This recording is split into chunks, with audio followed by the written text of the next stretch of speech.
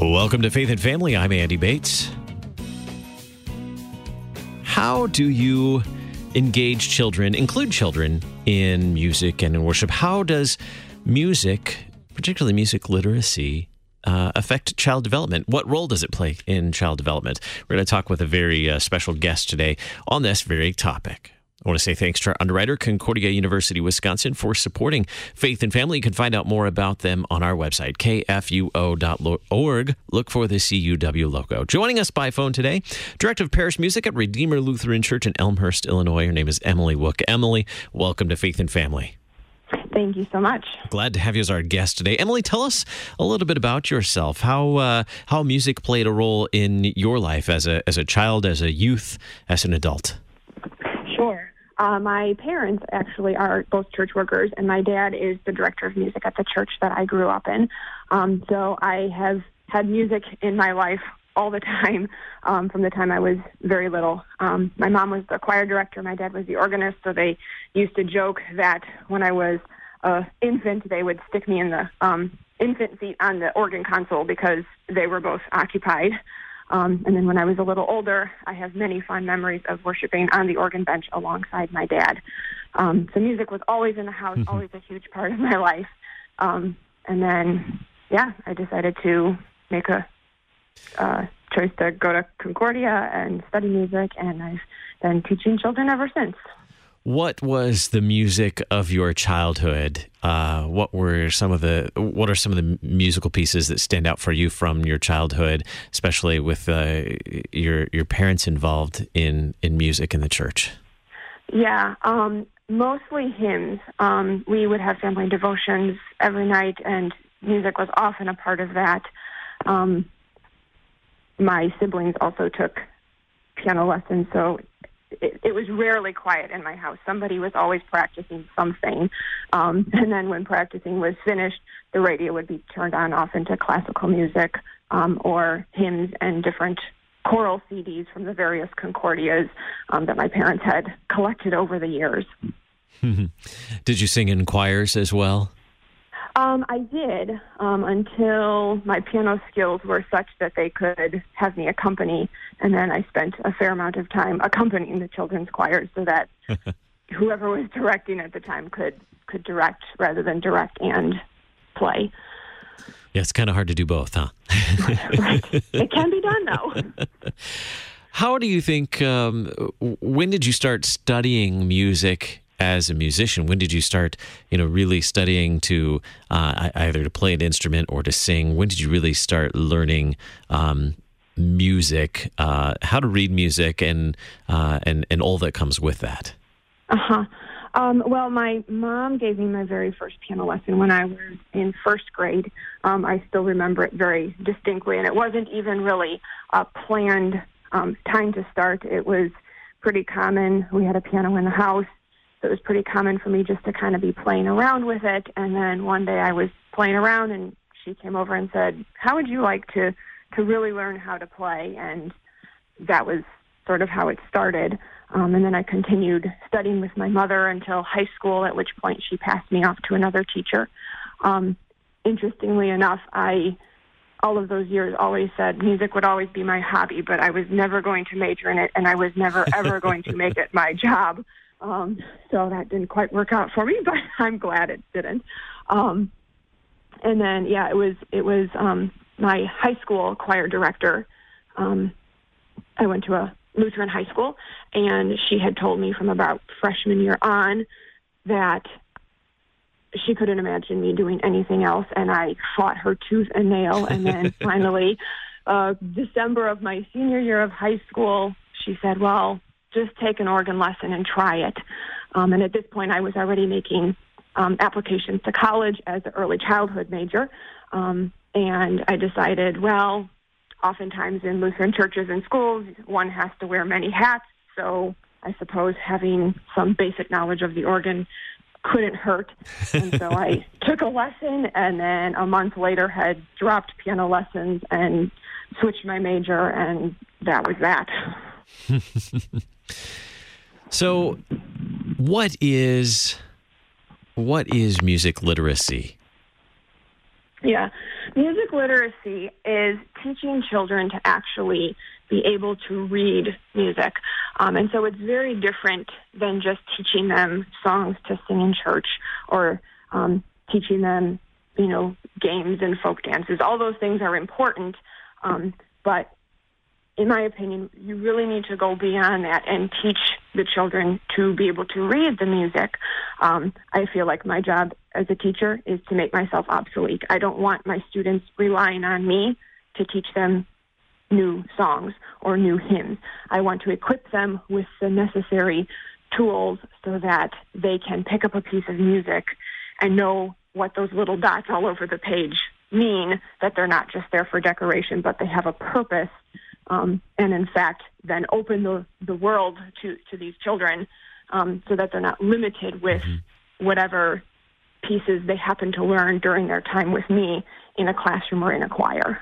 So how have you gone about that, teaching music literacy to children? At what age do you begin teaching music literacy? What's your first step? Well, as part of my job, I actually teach a music readiness course for toddlers, infants, preschoolers with their parents. So my youngest student is, at the moment, just turned 4 months old. Wow. And music, I always say, is like a language, right? When children enter kindergarten, they're often not reading, but they understand English. They can speak it. They can understand what you're telling them. And music is very much the same way. And so long before the child is old enough to be reading, I want them exposed to music so that they can learn the language of music. And so we play games and we put the beat on the child's body. One of my favorite things to do is rolling a ball back and forth with a toddler. They love doing it, but we roll it back and forth phrase by phrase. And if they don't roll the ball back, I don't sing the next phrase. And so they very quickly learn that music is a language and it affects my response to them. And they learn where these cadences happen. And it's very rewarding to see not only the children figure that out, but to see the parents discover that about their children and see what their children are capable of. So from that early childhood, preschool, where do you go next? So then in kindergarten, late preschool, early kindergarten, at that point I moved to having the child independently respond to the music, whether that's through movement or whether that's through vocal imitation or whether that's through short improvisatory responses. So I might sing to a child about what they had for breakfast and ask them to sing back 3 things they ate for breakfast. And so it's just this idea of creating independent musicians. And so in my room, for example, by the end of kindergarten, all of the children in the room are very comfortable to sing solo, sing independent, which is critical to music development because I don't want them growing up to be that person who's always relying on the singer next to them. I want them to be able to hold their own musically and have the confidence to do so. And then from kindergarten, where do we go? Yeah, so that continues on in first grade a little bit, though it becomes a little more complex. And then in second grade is when we finally start seeing music in print. So with the curriculum I use, it's a curriculum that's spiraled. So in second grade, I take all of those songs that they have been singing and playing games with and just learning, internalizing for the last couple years. And then I introduce the print. And so it's divided up by units. So we start with quarter and eighth notes. And it's basically just attaching labels. And the children just discover and kind of notice, almost accidentally, though it's not accidentally, that, hey, these dots on the page, these rhythms, they match. They look like what we've been singing. And then you just build from there. Why do you think music literacy is important for children?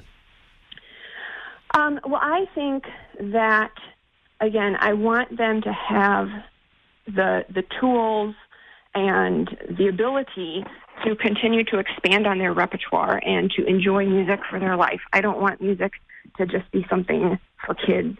I don't want music to be limited to what I teach them. I want it to be something they continue on for the rest of their life. And if you compare it to reading, again, because I think of music like a language, if a child were to complete their education where the teacher taught everything by reading it to them, but never teaching the child to read, that would be a huge disservice to the child.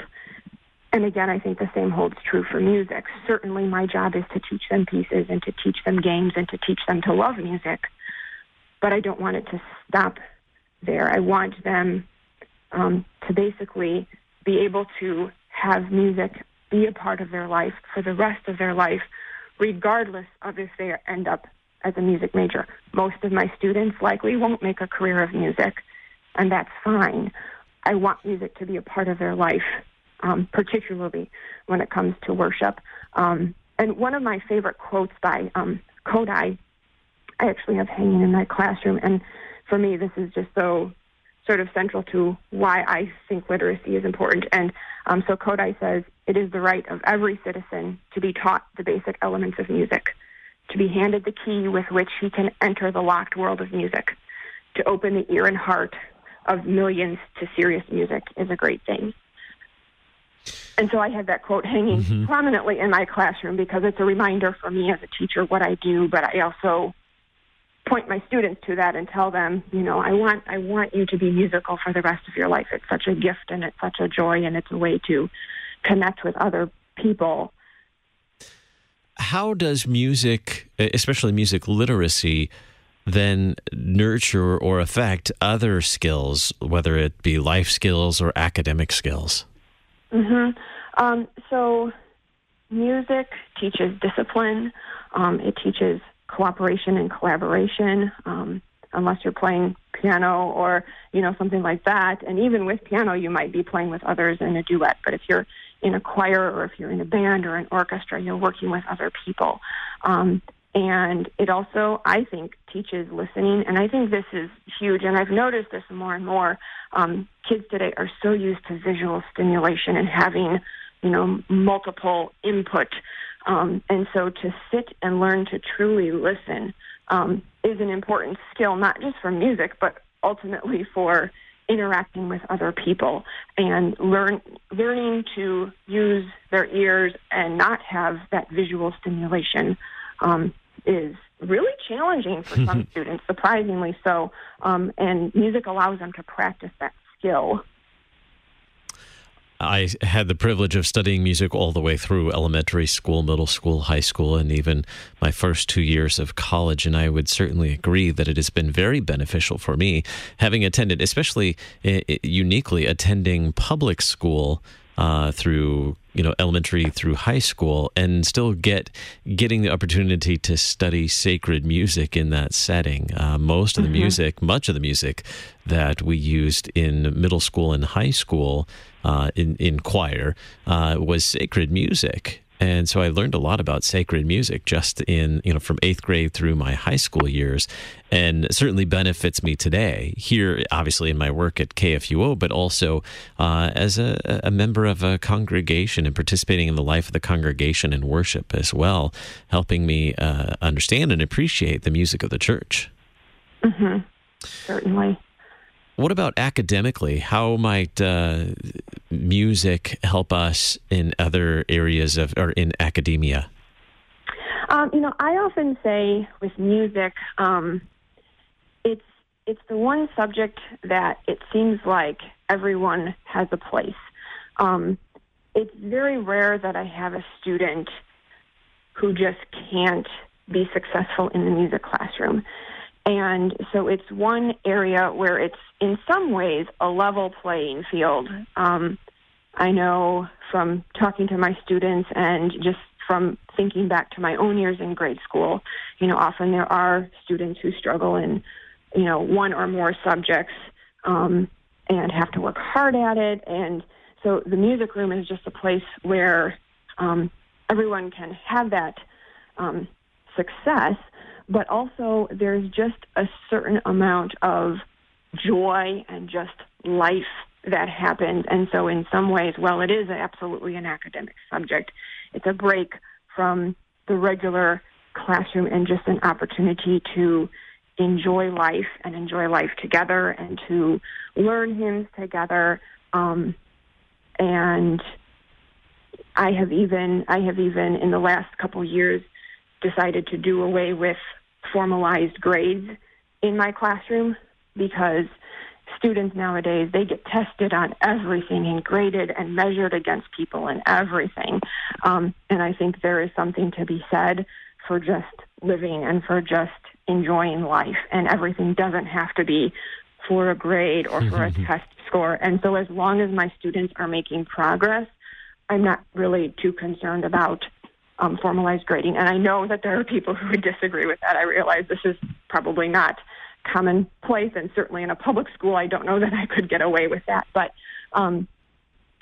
there's some place for every student to do well in a music room, and I can set it up as such. So if there's a student who I know doesn't do particularly well on the xylophone, I can just assign that student to drum or to the movement section. And so I can play to the strength of the student and just boost their confidence and give them something to feel good about. How can parents encourage music literacy for their children, especially if parents themselves aren't musicians or don't find themselves musically inclined? Right, and I get that question a lot. And I think the best thing for parents to do is to be supportive of music and to talk to their child's music educator or choir director. We are often more than willing to talk to a parent and give suggestions or ideas tailored to that particular child. One of the reasons I have this program for infants and toddlers and preschoolers, and I insist that a parent or a caregiver comes, and sometimes it's grandma, sometimes it's dad, sometimes it's mom, but those classes, they're really as much for the parents as it is for the students, because oftentimes parents are more musical than they give themselves credit for. They are self-conscious of their own singing voice, or they had a bad experience somewhere along the way where they were, compared to a quote-unquote musical person. And so part of the reason I do those classes is to help teach parents that even if you don't have a music degree, even if you don't think of yourself as musical, you can do music with your child. And your attitude, the parent's attitude towards music, will be huge in how a child views music. And so I tell parents, even if they don't think they are musical, get involved, take a class, ask your child what they're doing in music. I've even had parents sign up and take piano lessons at the same time as their child, and so they learn together. That's really neat when that happens, and I realize not everybody has the time to do that, but that demonstrates to the child that music is important, and it's not just for kids, and it becomes sort of a special thing that they share with their parent and they learn together. What's the oldest student? What grades or what ages do you work with? Well, at the school that I teach, let me go back. Sorry. At Redeemer, I have these mom and toddler classes, and then I have a children's choir, which is 2nd to 8th grade. I have an adult handbell choir, which has actually quite a few middle school and high school kids in it. But then I also teach at our sister congregation just down the road has a school. We don't have a school, so I teach general music there. But I have, again, high school kids and college kids even who will sing in the choir or ring bells, or all the way up to, seniors in the congregation. So I'm sort of fortunate in that I get to work with a variety of ages, and literacy in music is for everyone, and there's always something to learn, whether you're 3 months or 72 and have been singing in choir all your life. There's always more to learn. What can obviously in lessons in classroom, there are things that the students are learning. What can parents be doing outside of the class or outside of lessons that would be helpful? Are there things that the families can be doing at home? Obviously practicing, but are there other things that parents and families can be doing that would also nurture them in this in their music skills and music literacy? I always encourage families to find concerts to go to. Oftentimes, particularly if you're by a university or a larger city, there are classical concerts or choral concerts, and oftentimes, for example, I live in Elgin, and the Elgin Symphony has a series that is designed for kids, and so it's exposing them to classical music, and it's done being mindful that it will be an audience full of kids, so the concerts aren't quite as long, and they talk to the kids in between. And so, again, just exposing them to good music and showing them the possibilities, particularly if they are taking an instrument. Beginning music is beginning music, and it's necessary and a step, but it's good to show students what is possible and why lessons are so important. And also, just, again, music is a language, so having kids exposed to it as much as possible. So I tell families, include a hymn in your family devotions. And, if you're not super comfortable singing, maybe pick one hymn and sing it, for a month or more. CPH has that great children's hymnal, My First Hymnal, and there are CDs that you can purchase separately. And so if families aren't comfortable leading a hymn a cappella, you can use that CD to help the child learn, and then have the hymnal open and follow along, teaching them, to tracks and music, and it's just exposure. And all of that little bit, I think, can go a long way to be supporting and complementing what the child might be getting in lessons or at school. Resources that might be helpful to families, to parents and kids, that in terms of music literacy. I love your idea of going out to concerts and just being exposed to music outside of our regular everyday settings as well. Any other resources you might point us to? There is a great CD. I give it to all of my friends who have babies. It's my standard gift. It's a CD called Keeping the Beat. And it is published by GIA. You can get it on Amazon or anywhere, but I have just found this to be a wonderful resource. I use it with my 3-month-old. I use it with my older students, and it is a compilation of classical music from a variety of time periods. And the thing that I love about this, it was compiled by Dr. John Feierabend. I did my Kodály training at the Hart School of Music and actually had the privilege of studying directly with Dr. Feierabend. And in all of his research, he has discovered that children particularly young children, are most successful keeping steady beat if the metronome marking is between 120 and 136. And often he argued, and I have found this to be true, if a child seemingly can't keep a beat, it's not that they can't keep a beat, it's that the tempo is inappropriate for where they are developmentally. And so every piece of music on the CD falls within that little window of the right metronome markings. And so it's a great CD to have, and you can just listen to it. I also encourage parents, with young children, to just bounce the baby on their knee to the beat. When they get a little older, dance around the living room. It's just a really, really great CD, and it's all appropriate for child development. In that same series, there is a whole bunch of children's books. They're called Song Tales, and they're still coming out with one new one each year. And these are wonderful books. They're old folk stories, song tales, folk songs that have been handed down from generation to generation. And they're just beautifully illustrated books, and each book has the actual printed music in the very back, as well as the history of the piece of music, and a link to download an MP3 file that you can listen to it. And I have found that children just can't get enough of these books. And so it's combining, literacy and music and just beautiful illustrations. And I use them with my preschool, kindergarten, first graders, but I still have kids as old as third and fourth grade if we have a few minutes at the end of a class. Oh, Miss, what can you tell us a song tale? They just love these books. Wonderful. We're talking with Emily Wook. She's director of parish music at Redeemer Lutheran Church in Elmhurst, Illinois. And we have more to talk about, especially when it comes to including children's voices and music in worship. You're listening to Faith and Family on Worldwide KFUO.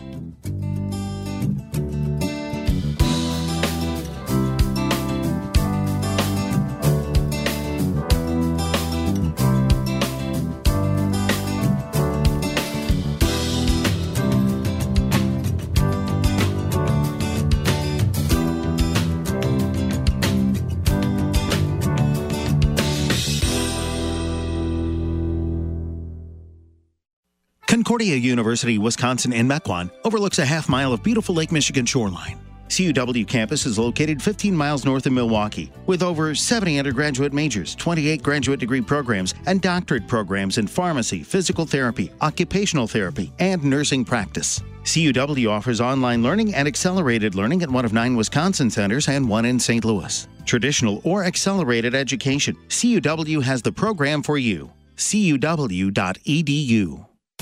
This is Life Issues with Brad Mattis, president of Life Issues Institute. The Democrat National Committee went to the extreme in an effort to achieve gender balance during the recent convention.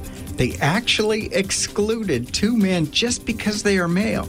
Vermont State Senator Tim Ashe and a party activist, Ken Dean, were elected by the people of their state to represent them at the Democratic National Convention. But the DNC ordered them replaced to achieve gender balance. They were kicked off solely for being male. The 2 men have filed a formal complaint with the Credentials Committee. They're well known and respected in Democrat Party circles, which didn't matter to the party leadership. More and more, we see this type of ridiculous stuff. In this case, blatantly discriminating against men to achieve gender balance with women. For more information, visit our website at lifeissues.org and stay informed, more informed than you've ever been. Hi, I'm Mark Hawkinson with an invitation for you to join me over the weekday noon hour for Moments of Assurance, your lunchtime spiritual recipe.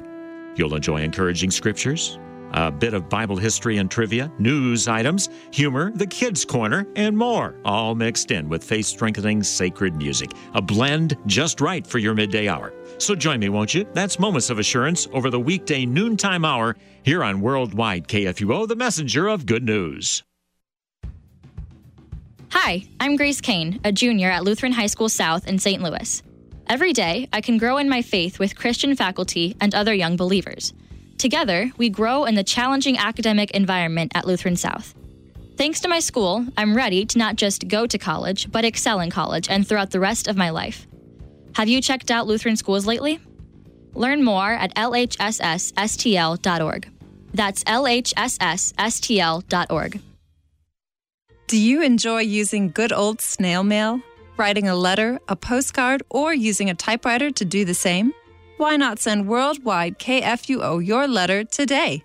Our street address is Worldwide KFUO, 1333 South Kirkwood Road, St. Louis, Missouri, 63122.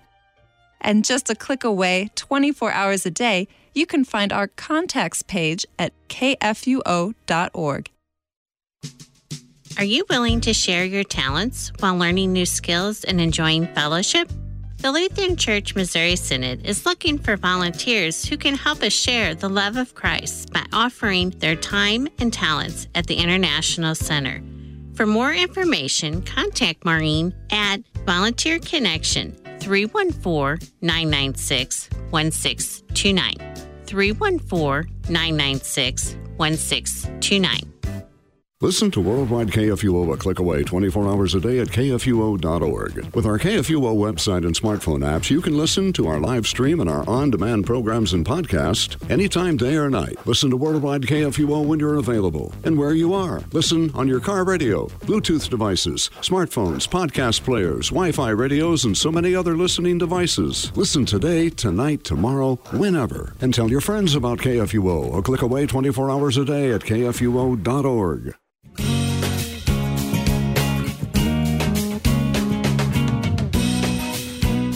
You're listening to Faith and Family. I'm Andy Bates. We're talking about children and music literacy, and now children and music in worship. We're talking with Emily Wook, Director of Parish Music at Redeemer Lutheran Church in Elmhurst, Illinois. Emily, tell me a little bit about children and music at Redeemer Lutheran Church in Elmhurst. How are children involved in music in the life of the congregation at Redeemer? Sure. Well, we do have those classes, which we talked a little bit about already, which members are, of course, encouraged to participate in. But we also do a Sunday school opening, which always involves singing of some sort with all of the Sunday school children. And we have a children's choir that is for children between 2nd and 8th grade, and they sing once a month. And so that certainly is a really prominent way to get children very actively involved within the worship. And then I would say I'm just very fortunate and blessed to serve at a parish that is very understanding of all the things that go along with having little ones in worship. And so parents are encouraged to just be in worship with their children. And typically, the people sitting around them are very understanding and kind and, don't say hurtful things or stare or things like that. And so parents feel comfortable to stay in the worship service. Now, of course, every child, might have a need to go out at some point if they, have a temper tantrum or diaper change or whatever. But for the most part, the kids stay in worship, and that's just really the best way for them to learn, is just to be around it and to be a part of the body of Christ. They're gathered on a Sunday morning.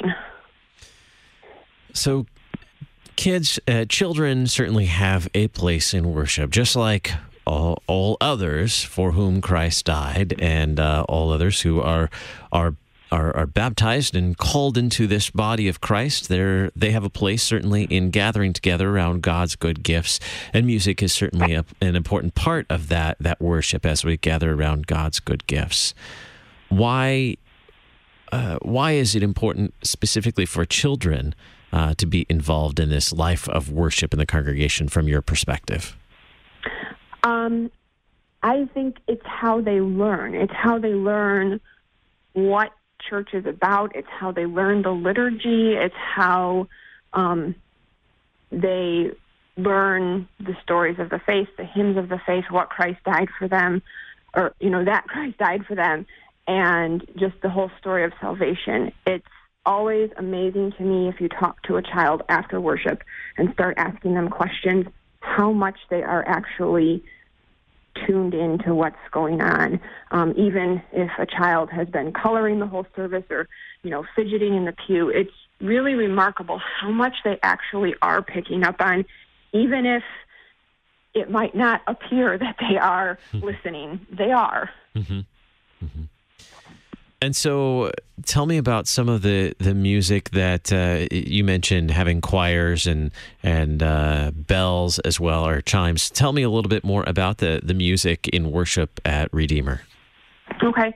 So the children's choir, which I have again at 2nd to 8th graders, and they sing about once a month. They rehearse once a week. But I try and put the focus on teaching them how to more fully participate in worship. So while they do sing an anthem, if there's time, I always teach a hymn verse first, and then if there's time, the intro it, and then if there's time after that, the anthem. Because I feel, and again, I know there are varying opinions, but I feel that while anthems are lovely additions to the service, my primary role as a choral director is to teach hymnody and literacy to these kids. And for me, I would rather them really learn a hymn and sing a verse by themselves, because that is something that if they continue to come to church for the rest of their lives, which of course I hope they will, that hymn is going to resurface in their life at some point, whereas an anthem, they might not ever sing that piece again. And so while there are benefits to anthems and things to be learned there, I really want them learning the hymns. And then I spend a fair amount of time in rehearsals talking about the different parts of the liturgy and teaching the different parts of the liturgy. So again, as these children grow, they can participate more fully. For my really little ones, my second graders who are brand new to choir, and some of them are very faithful coming to church, and some of them maybe come, a couple times a month, or maybe even only when the choir sings. I will, on Saturday, go through and highlight the bulletin for them. And when they come early, I have bookmarks, and so we mark all the hymns ahead of time, because I don't want the mechanics of finding hymns or following along in the bulletin to hinder them from participating. I also have found that pairing a young singer with an older singer, is wonderful, because it allows that older child a leadership role to mentor a younger child, and it gives the younger child somebody built in right next to them to help them follow along, and the younger children learn from the older children. And it's really just beautiful to watch that happen, and both the older and younger child are benefiting just in different ways. Now, you mentioned the value of hymns versus anthems or special music, that hymns are something that will carry with us, that in a sense, withstand the test of time. How do you go about teaching hymns to children? What is it in hymns that's challenging, and what perhaps can children do with hymns that we might not realize they're quite capable of? Sure. I just think that hymns they're rich, and they have so many teachable possibilities, whether it's a new vocabulary word or a new concept or a chance to connect a hymn verse to part of the catechism that perhaps came up in Sunday school. There are just all sorts of connections to be made. And I always say I like to give children music that they can grow into, not out of. So I'm not too concerned if they don't understand absolutely everything about the hymn or what they're singing the first time we go through it. It's really amazing to see. There are certain hymns, like, for example, Isaiah Mighty Seer is a hymn that I teach every year. And it's wonderful to see my 6th and 7th graders so excited when it's time to sing that hymn. They've been singing it since 2nd grade. They're not bored of it. They're not tired of it. They're eager to share it with the younger students. And in talking to them, asking questions and stuff, it's very clear to me that as they grow and they go through confirmation instruction and Sunday school, they more fully understand those hymns as they get older. And I think the same is true even for adults. I know for myself, I notice new things in hymns all the time, hymns I've been singing my whole life. And so just using hymns sort of as a springboard to teach about the catechism and to teach the place in the liturgical year and how hymns, we're singing our faith in singing those hymns. And kids like it. And I've had that too, where I'll find a hymn and someone will say, oh, that's too hard for kids, or that's not a hymn, for kids, and the kids eat it up. It's really, I think, in how the hymn is presented to them. Right. What do you say to the naysayer who says, oh, hymns are too hard for kids, especially because they're just full of words that we don't use every day. Those words are too hard for my child to learn. Yeah, I say come visit my classroom and I'll show you otherwise. No, so like an example of that, I had my first graders at the school, not at the church, but at the school, learn St. Patrick's Breastplate, I Bind Unto Myself Today, which is not the easiest hymn to sing. But they learned it, and it is one of their favorite hymns, and they asked for it all year. Are we going to sing that hymn again? Are we going to sing that hymn again? And so we didn't learn the whole hymn the first time, and the first probably week, I didn't even allow them to sing it. I just had them follow along in the text, and I would give them something to look for and have them follow along in the hymnal, because that's the other thing. I really want those kids from little on handling hymnals. Would it be easier to print it off on a sheet? Absolutely. Does it take time for them to wait for 17 first graders to find the right page? Absolutely. But they need that practice so that they become very comfortable in using the hymnal. And the kids in the room, they love using the hymnals. Mm-hmm. And so I might sing the song and give them something to look for. Or we might sing a verse and then stop and talk about a word that, I'll say, well, this is kind of a big word for first grade, and I don't usually, talk to first graders about this word, but I think you can handle it. And, be sure you talk to your teacher, tell her what word you learned, and I'll pick some word out of the hymn that, is maybe a word that I know that they wouldn't know what it means. And we talk about it to give meaning, to give context. And then it's just precious how much these kids learn to love hymns. And I can think last year, for example, this was second grade, not first grade, but we had put the hymnals away because we had finished with them and we were ready to move on to our next activity. And one of the little boys in the class got up and raced over to the hymnal, or to the bookshelf, and turned a hymnal right side up. A child had put it upside down on the bookshelf.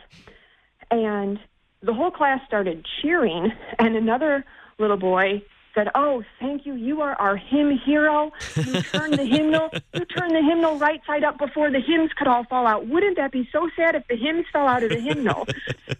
And, but it's stuff like that. So, yes, it's childlike, it's playful. Of course, the hymns aren't going to fall out of the hymnals, but the fact that they take such care in how they treat the hymnals and that they recognize that those hymnals contain just wonderful gifts to the church, that's what I want to instill in my students.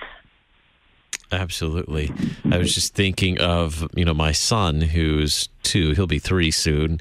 But at bedtime we have prayers and devotions each night, and that includes using My First Hymnal from Concordia Publishing House. And one of his favorite hymns from that is "The King of Love, My Shepherd Is."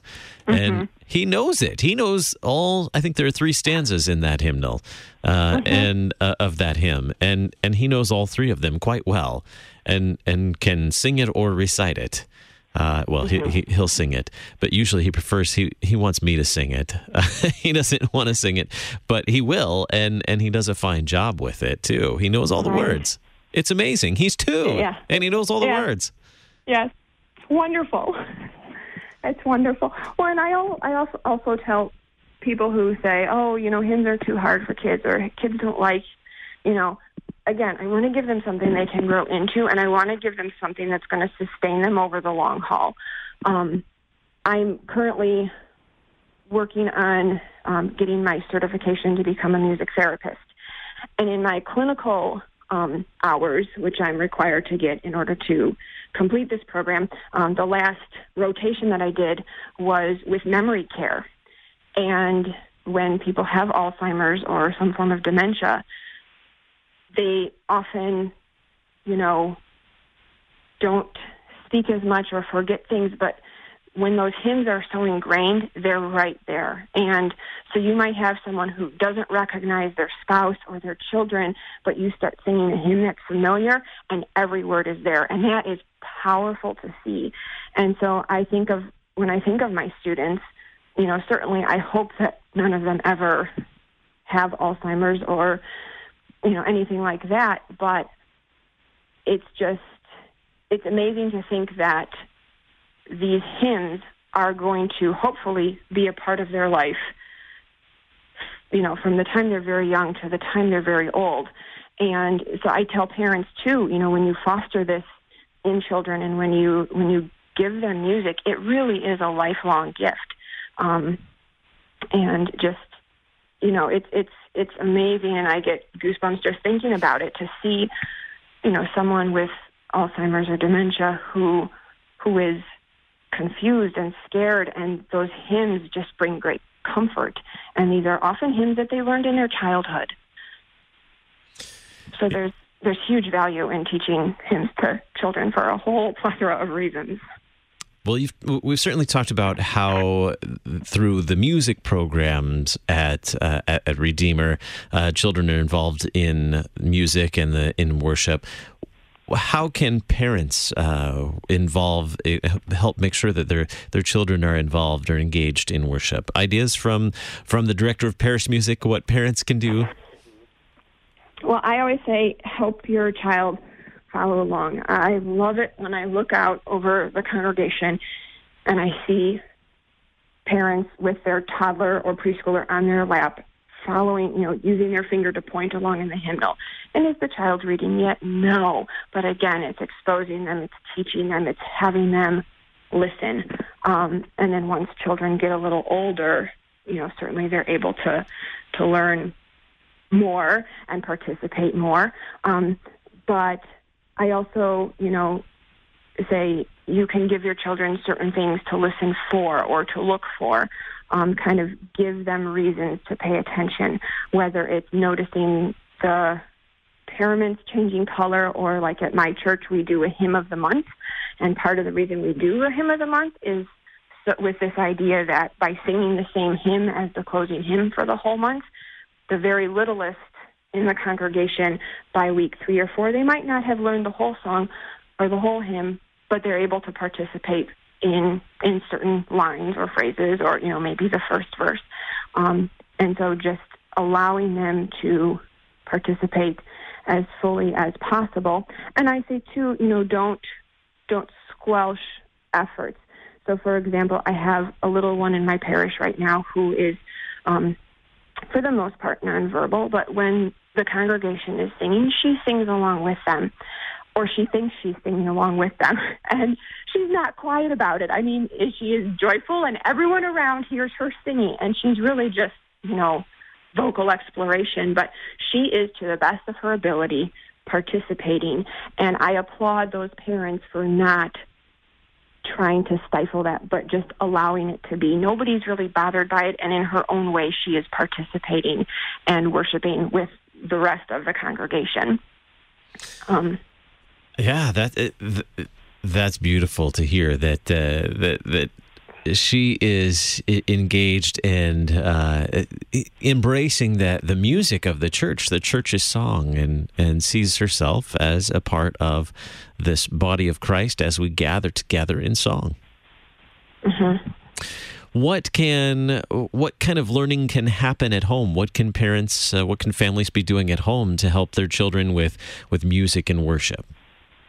Yeah, again, I think just singing hymns at home it's huge, but also teaching the kids to handle the hymnal, teaching them about the different parts of worship, so even if it's not, teaching music, making sure that they're learning the Lord's Prayer, that they're learning the Creed, that you're talking about what happens in church and why, and just sort of planting those seeds. Oh, in a couple years when you're old enough, you can sing in the children's choir. Just planting those seeds very early so that it's just, I don't want to say expected, but it's just common. It's, this is what we do.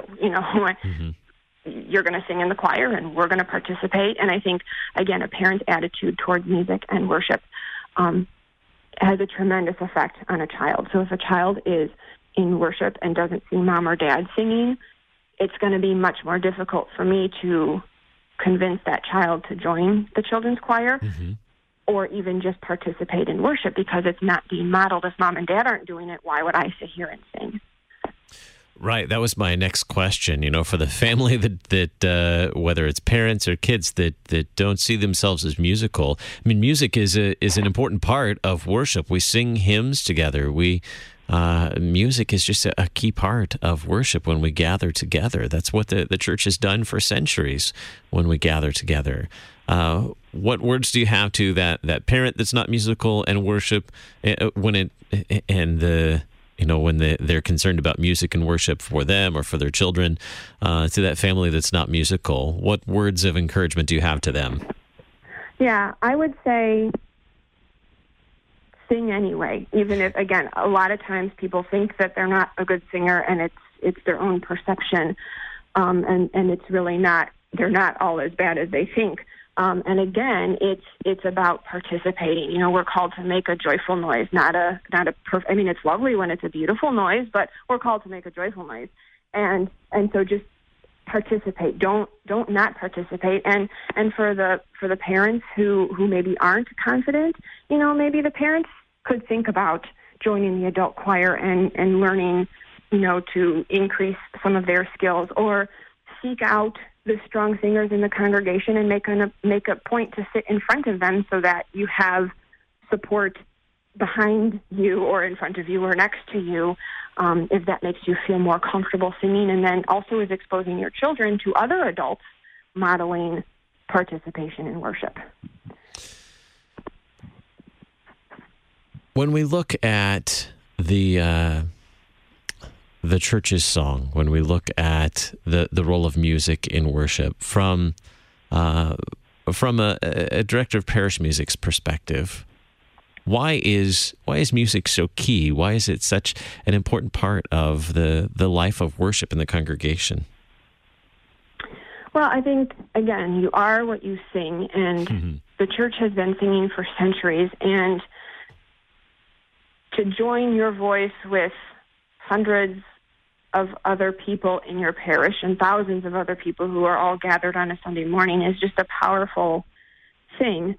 And worship and singing, it's not a spectator activity. It's something that one should be actively participating and engaging in. And so to sit back in the pew and not participate is a shame, really, because you're missing out. And listening is not the same as singing. I think you internalize things differently when you are physically singing those words with your fellow Christians in the pew and actively participating in the liturgy. I mean, I don't even know how to eloquently put it into words because it's just so wonderful, you know, any more than if it were a holiday and the family was gathered together and you have one person not singing happy birthday or not participating in the meal. That's just sad, you know. So I want people participating and to whatever their ability is. And the thing, too, is even if people lack confidence or don't think they're good at it, the more you do it, the more comfortable you're going to be with it, and the more you're going to get out of it, and the more you're going to learn. And it's a lifelong process. It's not something we're ever finished learning, I don't think. Right. It's the life of the congregation is something that, well, hopefully we'll be a part of the rest of our lives. And the church's song, is something that has gone on throughout centuries. It's the church's song is something that, well, that in a sense transcends time.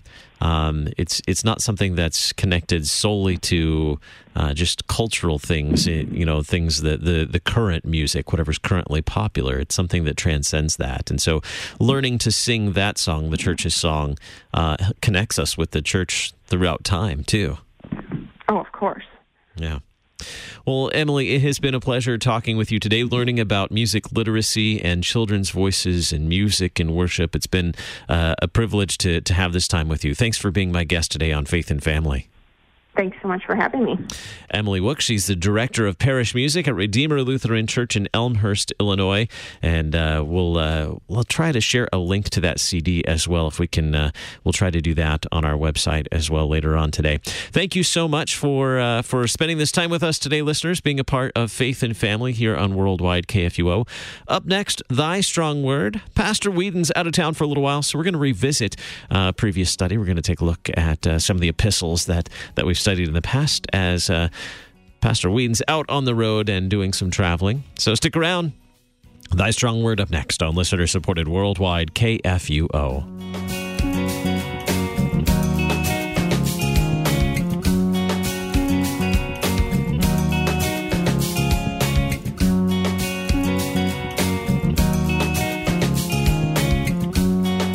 Listen to Faith and Family Monday through Friday at this time. Faith and Family is a listener-supported program. Your financial support is needed for Faith and Family to continue. Our address is 1333 South Kirkwood Road, St. Louis, Missouri 63122. You can contact us on the web and download Faith and Family at kfuo.org. Worldwide KFUO, on the air, online, and on demand.